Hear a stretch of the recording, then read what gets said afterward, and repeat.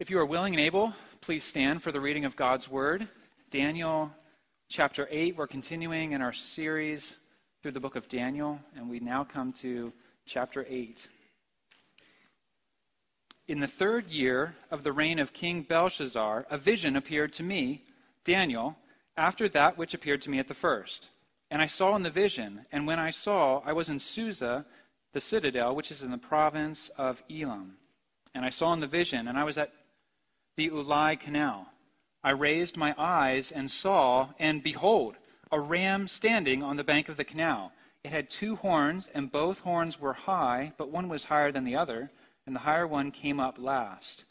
I saw the ram charging westward and northward and southward. No beast could stand before him, and there was no one who could rescue from his power. He did as he pleased and became great.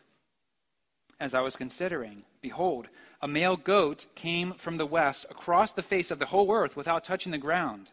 And the goat had a conspicuous horn between his eyes. He came to the ram with the two horns, which I had seen standing on the bank of the canal. And he ran at him in his powerful wrath. I saw him come close to the ram, and he was enraged against him and struck the ram and broke his two horns. And the ram had no power to stand before him, but he cast him to the ground and trampled on him. And there was no one who could rescue the ram from his power. Then the goat became exceedingly great, but when he was strong, the great horn was broken, and instead of it there came up four conspicuous horns toward the four winds of heaven. Out of one of them came a little horn, which grew exceedingly great toward the south, toward the east, and toward the glorious land. It grew great, even to the host of heaven, and some of the host and some of the stars it threw down to the ground and trampled on them.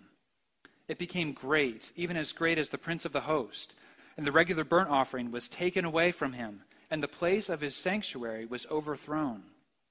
And a host will be given over to it, together with the regular burnt offering, because of transgression, and it will throw truth to the ground, and it will act and prosper. Then I heard a holy one speaking, and another holy one said to the one who spoke, "For how long is the vision concerning the regular burnt offering, the transgression that makes desolate, and the giving over of the sanctuary and host to be trampled underfoot?" And he said to me, "For 2,300 evenings and mornings. Then the sanctuary shall be restored to its rightful state." When I, Daniel, had seen the vision, I sought to understand it. And behold, there stood before me one having the appearance of a man. And I heard a man's voice between the banks of the Ulai, and it called, "Gabriel, make this man understand the vision." So he came near where I stood. And when he came, I was frightened and fell on my face. But he said to me, "Understand, O Son of Man, that the vision is for the end, for the time of the end." And when he had spoken to me, I fell into a deep sleep with my face to the ground. But he touched me and made me stand up. He said, "Behold, I will make known to you what shall be at the latter end of the indignation, for it refers to the appointed time of the end. As for the ram that you saw with the two horns, these are the kings of Media and Persia. And the goat is the king of Greece. And the great horn between his eyes is the first king. As for the horn that was broken, in place of which four others arose, 4 kingdoms shall arise from his nation, but not with his power.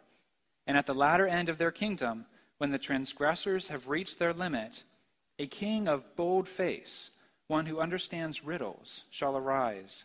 His power shall be great, but not by his own power, and he shall cause fearful destruction, and shall succeed in what he does, and destroy mighty men and the people who are the saints.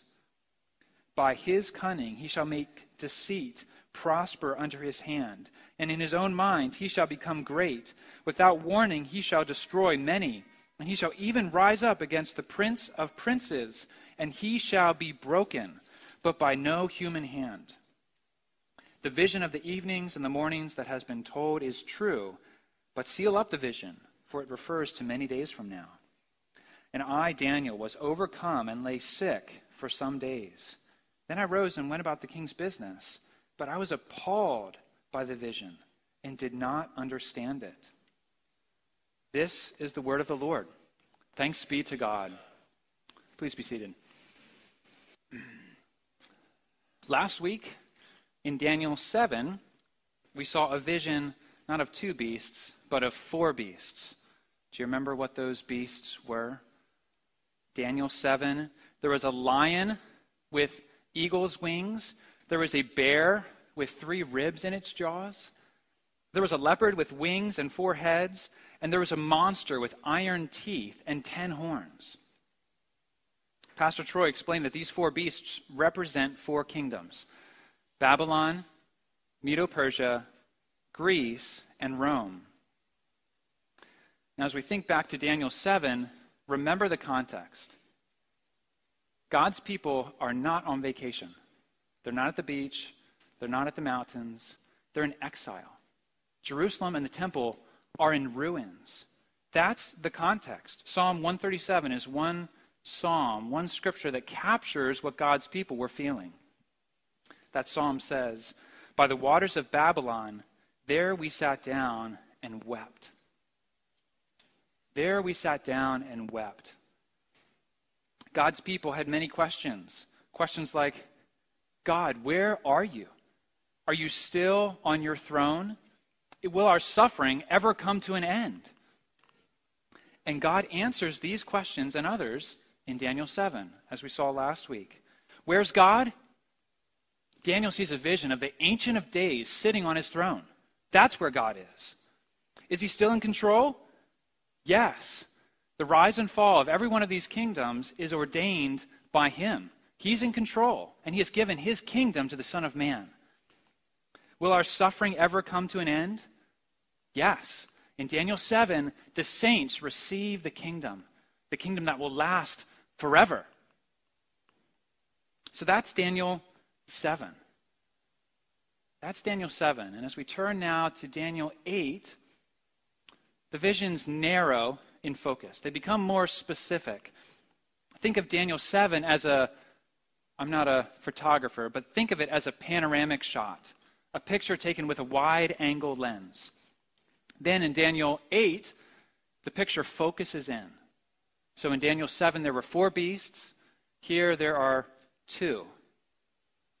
And in Daniel 7, there was a little horn. In this chapter, there's another little horn. But it focuses in, and there's no vision of the Ancient of Days on his throne or of the Son of Man receiving the kingdom. It focuses in. And here's the point of Daniel 8. If we were to sum it up in a brief sentence, this is what it would be. Persecution is coming, but its days are numbered.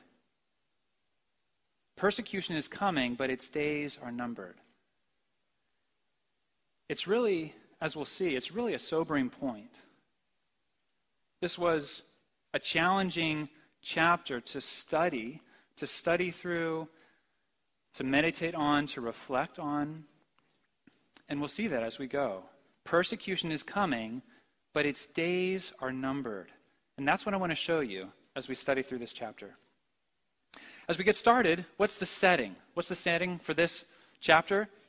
Well, we read in the opening verse, in the 3rd year of the reign of King Belshazzar, a vision appeared to me, Daniel, after that which appeared to me at the first.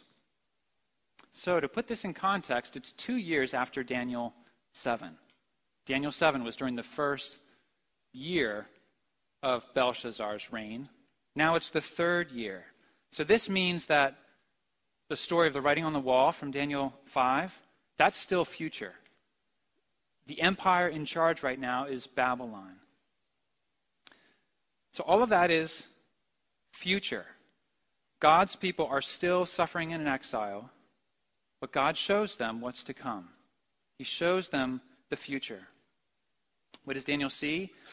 He sees a vision of 2 beasts, a ram and a goat. Now, unlike Daniel 7, we have more certainty about the identity of the ram and the goat. Both are giving an ID card in verses 20 to 22. Those verses say, "As for the ram that you saw with the 2 horns, these are the kings of Media and Persia, and the goat is the king of Greece, and the great horn between his eyes is the first king." As for the horn that was broken, in place of which 4 others arose, 4 kingdoms shall arise from his nation, but not with his power. As we go back in history, what do we know of the Medo-Persian Empire? We could say lots of things, but we know that first it took down Babylon, and then it established the biggest empire that the Near East had ever seen before. It became, for 200 years, the unquestioned authority. For 200 years, everyone knew the Medo-Persian Empire, that's who's in charge. What does Daniel see in the vision? He sees a ram, and that ram is charging west and north and south. In verse 5, Daniel says that the ram did as he pleased and became great. Sounds like the Medo-Persian Empire, doesn't it? Well, we know what happened next. Alexander the Great. So if you haven't studied him recently, maybe you remember him from your history classes back in middle school or high school. Alexander the Great, what did he do? He conquered that great Medo-Persian Empire in 3 years. 3 years. For 200 years, the Medo-Persian Empire had been the head dogs. They were in charge. And Alexander the Great came and conquered that empire in 3 years, and then he suddenly died. At the age of 33, Alexander the Great suddenly died, and after a period of struggle, the Greek Empire was split up among 4 generals. What does Daniel see in the vision? He sees a male goat flying out of the west. The west, that's where Greece was. He sees a goat flying. It's traveling so fast that it's flying. Coming out of the west, he sees the goat furiously attacking and trampling the ram. And Daniel writes in verse 8, "Then the goat became exceedingly great. But when it was strong, the great horn was broken. And instead of it came up 4 conspicuous horns toward the 4 winds of heaven." So, what is Daniel seeing in these visions? What is God giving him a glimpse of? God is showing him exactly what will happen in the future. Remember, Daniel is in Babylon, the 3rd year of Belshazzar, and God is showing him what will happen over the next 200 years. God is showing him what will happen over the next 2 centuries. So here again, we see one of the big themes of the book of Daniel. One of the big themes that we see on every page and every chapter is this: God is sovereign over history. He is in control. He is in charge. Who's sovereign over the rise and fall of every king, of every kingdom, of every nation, of every dictator, of every president? The Lord is. Who was sovereign over the news we heard over the past week? The Lord. Who's sovereign over the news that we'll hear this week? The Lord. This is a theme again and again that we hear in the book of Daniel. God is in charge. He alone is God. And if you believe that as a Christian, if you believe that, then you will have a settled confidence, a settled reassurance. No matter what this week brings, no matter what the next month or year brings, you know that your God is in charge.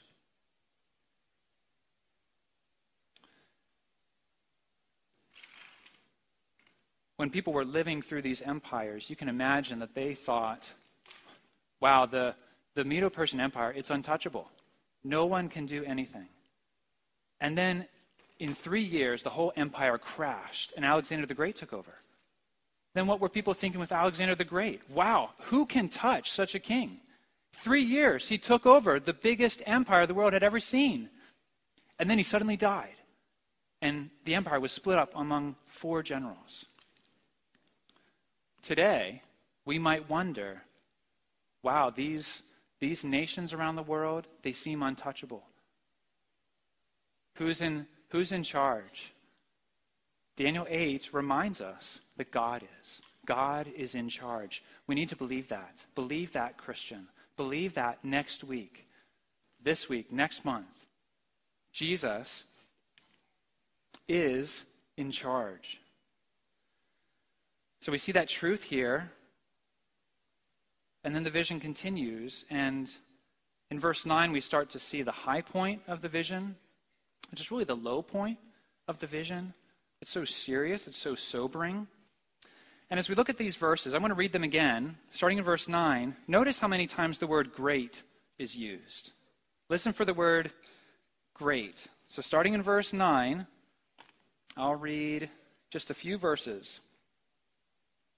Out of one of them came a little horn, which grew exceedingly great toward the south, toward the east, and toward the glorious land. It grew great, even to the host of heaven. And some of the host and some of the stars it threw down to the ground and trampled on them.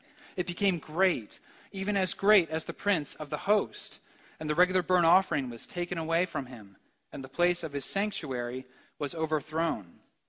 And a host will be given over to it, together with the regular burnt offering because of transgression, and it will throw truth to the ground, and it will act and prosper. If you were keeping track, you heard the word great 4 times. Now compare that with earlier in the chapter. The Medo-Persian Empire is described once as being great. Alexander the Great is described once as being great. But they are nothing compared to this little horn. This little horn who is great and great and great and great. Later in the chapter, we learn more about this little horn. Verses 23 to 25, Gabriel, the angel himself, interprets the vision for Daniel. He says, starting in verse 23, and at the latter end of their kingdom, when the transgressors have reached their limit, a king of bold face, one who understands riddles, shall arise. His power shall be great, but not by his own power. And he shall cause fearful destruction, and shall succeed in what he does, and destroy mighty men and the people who are the saints. By his cunning he shall make deceit prosper under his hand, and in his own mind he shall become great. Without warning he shall destroy many. And he shall even rise up against the Prince of Princes, and he shall be broken, but by no human hand. These verses say a lot about the little horn. We can't look at everything, but here are 3 things we can notice in these verses about the little horn. What does he do? First, the little horn arrogantly opposes God. He opposes God himself. In these verses, we read about the prince of the host and the prince of princes. Nearly all commentators agree that these are references to God himself. Who's the prince of princes? Who's the prince of the host? It's God. God, the Ancient of Days, who sits on his throne. So, does the little horn humbly sit under this God and worship him and bow before him? No. He arrogantly opposes God himself. He opposes God to his face. We also see, secondly, that the little horn eradicates God's worship. This goes together with the first point. He opposes God. He eradicates God's worship. The little horn takes away the regular burnt offering in the temple. He's described as overthrowing the place of God's sanctuary. So does the little horn join in the gathered worship of God's people? No, he forbids it. He eradicates it. He tries to stamp it out, and he succeeds. Third, and lastly, and most soberingly, well, it's all sobering, but the little horn persecutes God's people. In these verses, we read about the host and the stars. You may have noticed that as we read. These are words, host and stars. These are words for the saints, for God's people. So how does the little horn treat the host, the stars, the people of God? Verse 10 tells us that he throws some of them to the ground and tramples on them. Verse 24 tells us that he destroys the people who are the saints. He throws them down, tramples them, destroys them. So in this vision, we're seeing a little horn who persecutes God's people, who eradicates God's worship, who opposes God himself. Then, as verse 25 says, this horn, this arrogant little horn, is broken, but by no human hand. You may all be wondering, who is this little horn? Who is this little horn? Well, we'll get there, Jimmy. Almost all commentators agree that this horn first is representing Antiochus IV. Antiochus IV.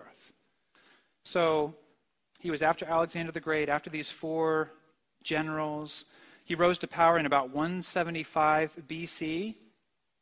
And remember, Daniel was seeing his vision in 550. So Antiochus IV came to power in 175 BC. So Daniel is seeing a vision of what will happen 375 years into the future. And what's going to happen? This ruler, Antiochus IV, comes to power. We know a lot about him. We can't look into it all. We can't look into all of the history, but here are some things that he did. On his coins that he printed and sent out throughout the empire, he referred to himself as Epiphanes. Epiphanes, which means God manifest or God revealed. This man had an ego. He said, "Look at me. Do you want to know who God is? Do you want to know who God is revealed now on the earth? It's me. I am God manifest." Antiochus Epiphanes. He stopped the temple sacrifices. He eradicated God's worship. He stopped the temple sacrifices and he set up an altar to Zeus instead. He ordered the Jews to sacrifice pigs. And one source says that he gave his men orders to cut down without mercy everyone they met and to slaughter anyone they found hiding in the houses. They murdered everyone. That was Antiochus IV. We know from history that what Daniel sees here is exactly what happened. This is what happened. God's people were persecuted intensely, severely by Antiochus IV in 175 BC.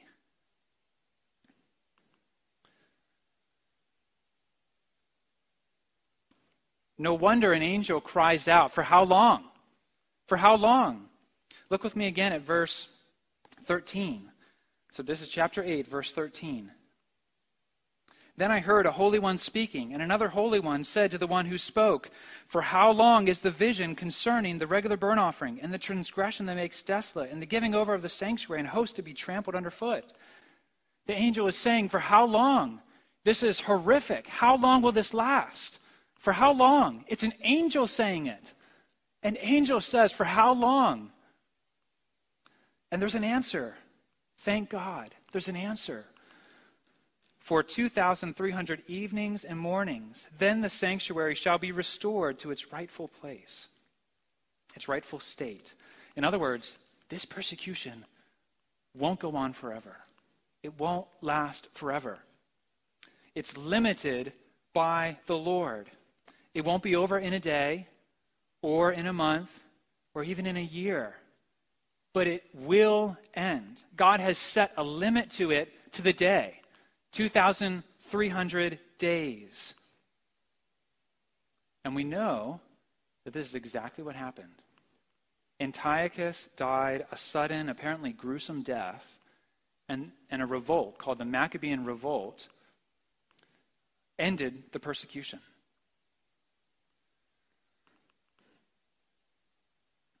Are you beginning to see the point of this chapter? Are you beginning to see the main message coming out? What Daniel is seeing, what he's hearing in these visions is this: persecution is coming. Persecution is coming. You can be certain of it. But its days are numbered. Persecution is coming, but its days are numbered. It's coming. It's coming for God's people. After 2 empires will come a ruler who will crush the saints. God warns his people. He says, look out. This is what's coming. It is coming. And as we think about that, as we think about what's described in these verses, is it any wonder that Daniel responded the way he did? Is it any wonder that Daniel responded this way? Verse 27 says, "And I, Daniel, was overcome and lay sick for some days. I was appalled by the vision and did not understand it." He was sick for days. He was in bed for days. He was appalled. One commentator says this is describing godly emotional depression. It is godly, righteous, holy, emotional depression. And after reading this, don't you think it's a fitting response? He's appalled. Persecution is coming, but its days are numbered. Its days are numbered. It won't go on forever. God is sovereign over suffering. He's sovereign over persecution, and he has set a limit for it. It's a promise like this, it's a certainty like this that enables Daniel to literally get out of bed. He was overcome and lay sick for some days, but then I arose and went about the king's business.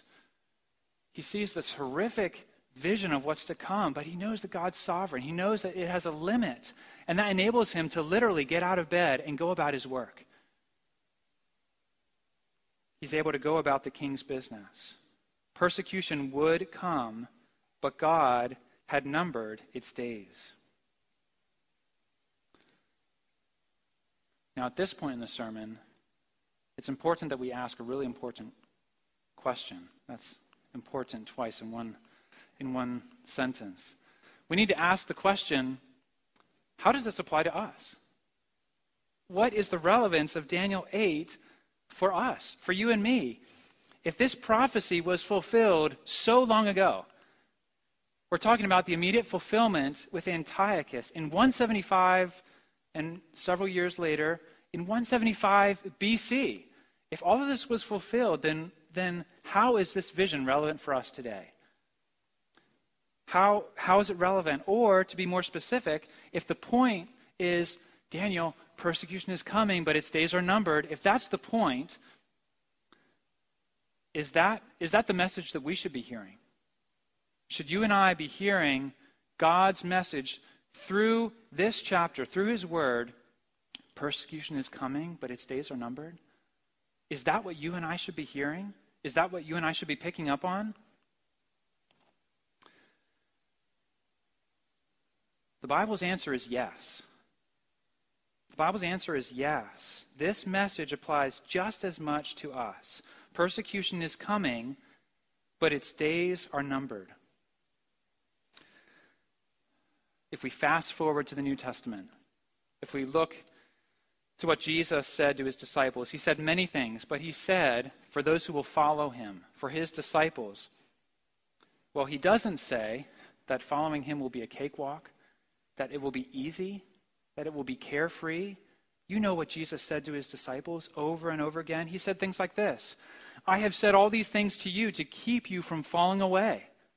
To keep you from falling away. They will put you out of the synagogues. Indeed, the hour is coming when whoever kills you will think he is offering service to God. But I have said these things to you that when their hour comes, you may remember. You may remember that I told them to you. There Jesus is saying, persecution is coming. I have told you so you can be ready for it.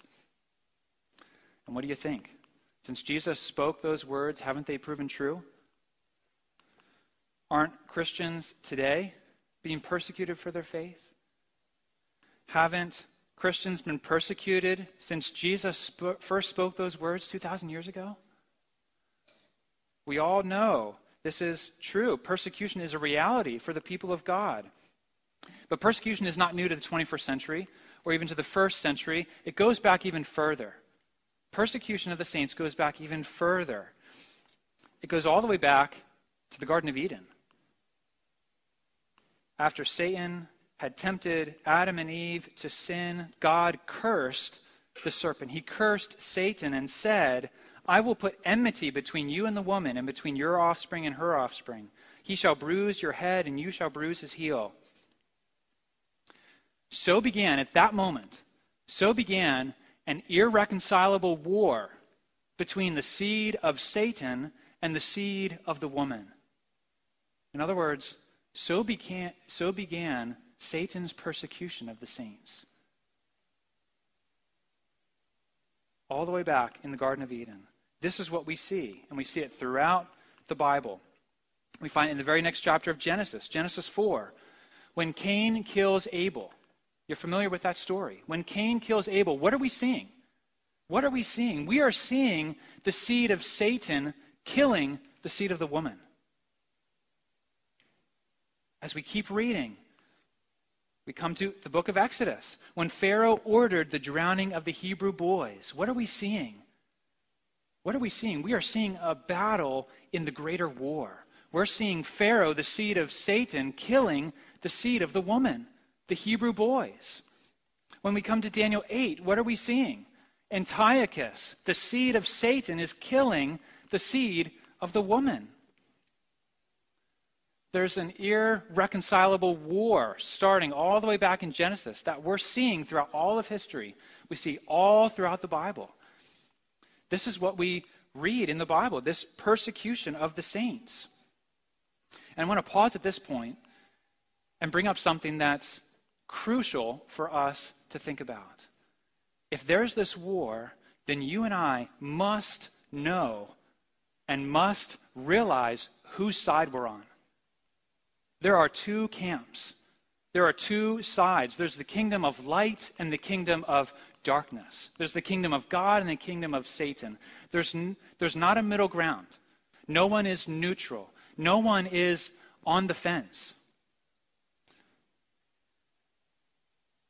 About 2 weeks ago, Becky had an ultrasound, and the doctor said something that caught my attention. He talked about the baby we would have and made some comment about how that baby is innocent.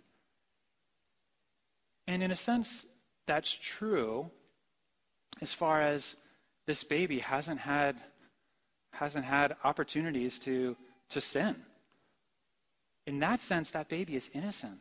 But that baby, each one of us, zooming out, each one of us was born with a heart that in time opposed God, opposed his people, opposed his worship. The Bible describes how we're born dead in our sin, captives of the kingdom of Satan. That's our predicament. That's our problem. That's how we're born into this world. And in time it comes out. So God is so gracious in sending the Father in love to die for his enemies, to die for people like you and me who couldn't save ourselves. This is my story. The story of someone who opposed God, but who was graciously saved, who was brought from the kingdom of darkness into the kingdom of his beloved Son. That is the good news of Jesus Christ. Christ died on the cross for sinners like us. And we have to come to terms with that truth. There are two camps. There are two camps in this irreconcilable war. Whose side are you on? Whose side are you on? Christ welcomes us to come to him.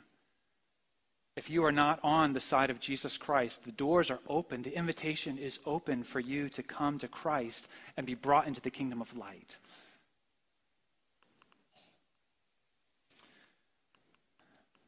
I was referring to this side as the kingdom of darkness. Don't take that personally. But we have to come to grips with this. There is, as I'm describing, this war. And every one of us is on one side or the other.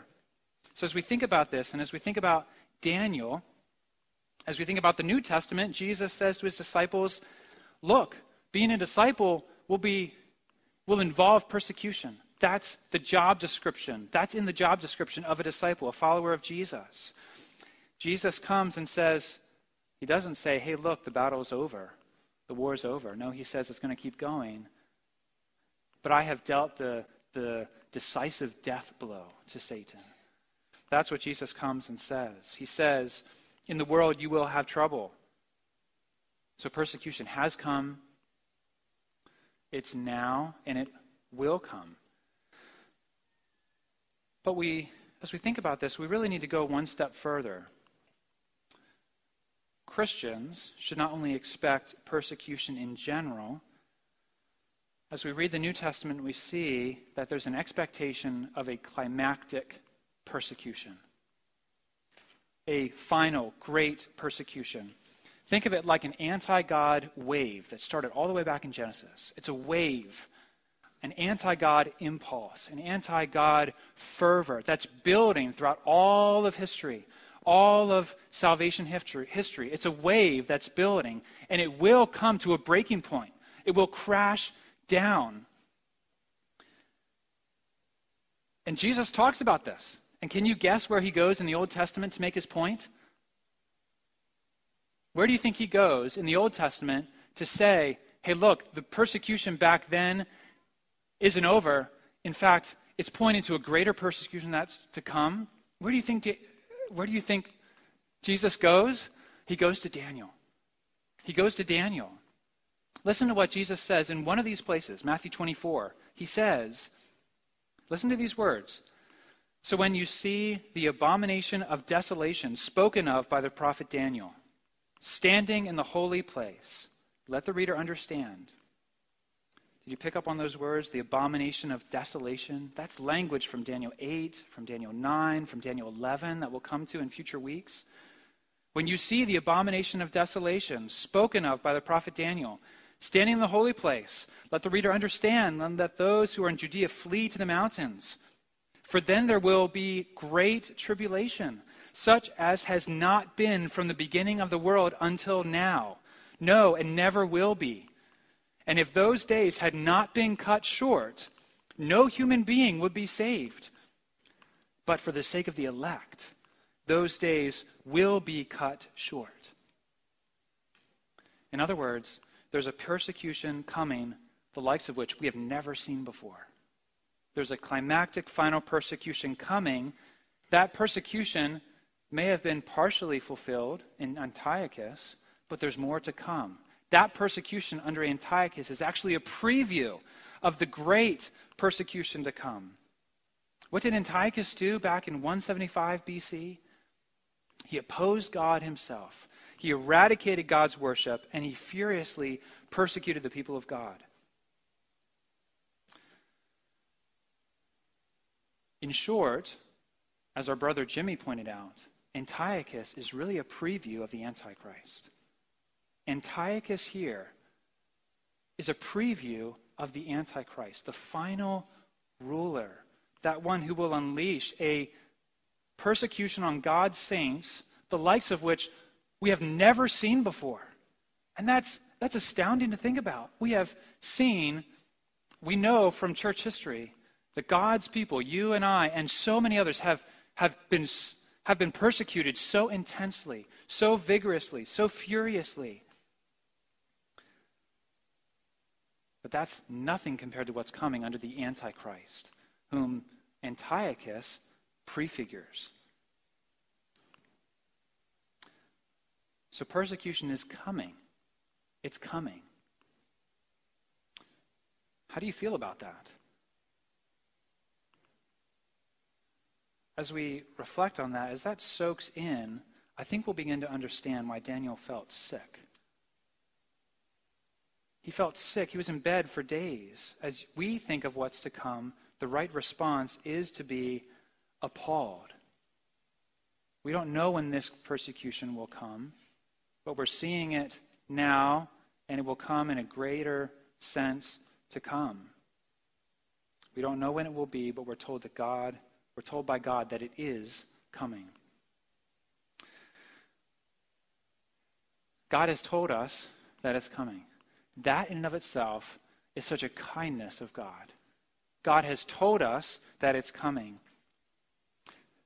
We all know what it's like to be surprised, right? When you see something coming, you can prepare. If you play a contact sport and you see a hit coming, you can brace yourself. When you're in the house and you see a sibling duck behind a door, you know that he or she might be ready to jump out and surprise you. We know what it's like to see something coming. Well, God has showed us what's to come, and he has shown us what's to come so that we can prepare, so that we can brace ourselves, so that we can know. This is what we need to take to heart. Christians need to take this to heart. You and I need to take this to heart. It's important for each one of us to ask, do we have a category for this kind of suffering? Do you have a category in your mind for this kind of suffering? Is this, as you think about what it means to follow Jesus, is this on your working job description? Is this a possibility for you? Are you thinking this could come for me? Or, no, I must be exempt from something like this. We have to take this, we have to think about this and meditate on it and take it to heart. Persecution is coming, but its days are numbered.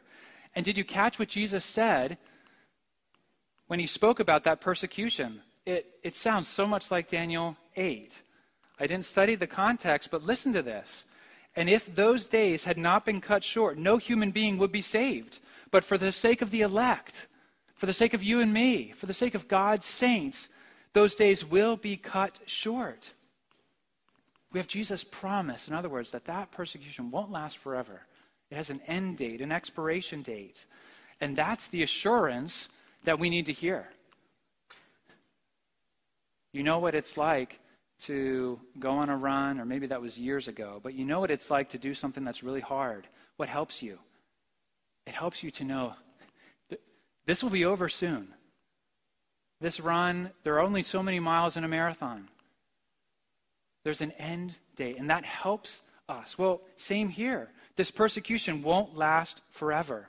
And we can be sure of that, even though we're talking about the Antichrist. We can be sure that the persecution won't last forever because, well, what happened to Antiochus?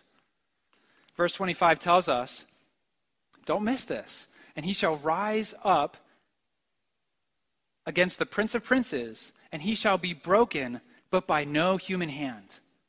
By no human hand. We have a Savior, brothers and sisters, who is no mere man. As the Bible reflects on this persecution to come, here's what Paul says. You know what he says in 2 Thessalonians? And when the lawless one, when the Antichrist, in other words, is revealed, whom the Lord Jesus will kill with the breath of his mouth and bring to nothing by the appearance of his coming. Jesus Christ will kill the Antichrist. Just like Antiochus was broken, so the Antichrist will be broken by Jesus Christ. By the appearance of his coming. By the appearance of his coming, he will deal with the Antichrist. He will be broken. The Antichrist will be broken, just like the forerunner, Antiochus, was broken. Our hope, brothers and sisters, our hope really is in Jesus Christ and in him alone. In him alone. Persecution is coming, and Jesus knows our persecution. He knows it. He knows it more than anyone. Think about the life of Jesus. At his birth, the king, Herod, tried to kill him. The devil tempted him in the wilderness. People from his hometown didn't welcome him. They tried to throw him off a cliff. The religious leaders plotted his death. The soldiers mocked and flogged and crucified him. Then on the cross, Satan killed Jesus, the Son of Man. More than anyone else, Jesus experienced persecution. Persecution is coming, but Jesus knows persecution. He has experienced it. He's a great high priest who sympathizes with our every weakness, including persecution. Persecution is not only coming, but who has numbered its days? Jesus Christ. He is the one who crushed Satan's head by rising from the grave. He is the one who received the kingdom and reigns at the Father's side now. He is the one who killed or will kill the Antichrist and vindicate his persecuted people.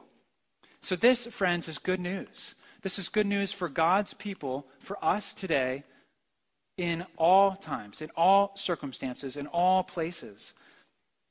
These promises, these certainties from our God are what enable us, like Daniel, to literally get out of bed and go about our business.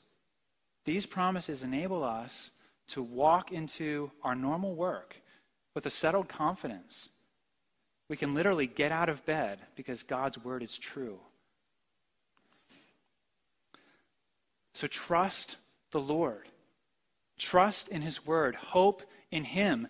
Be faithful. Follow Jesus without compromise. And go about the business that God has called you to. As Daniel went about the king's business, each one of us has business that God has called us to. We can go about that as we trust the Lord by faith. Yes, persecution is coming. Yes, one like Antiochus, the Antichrist, is coming, but so is Christ. Christ is coming. And then the persecution will end, and we'll enter into God's never-ending kingdom. That is our hope. Amen.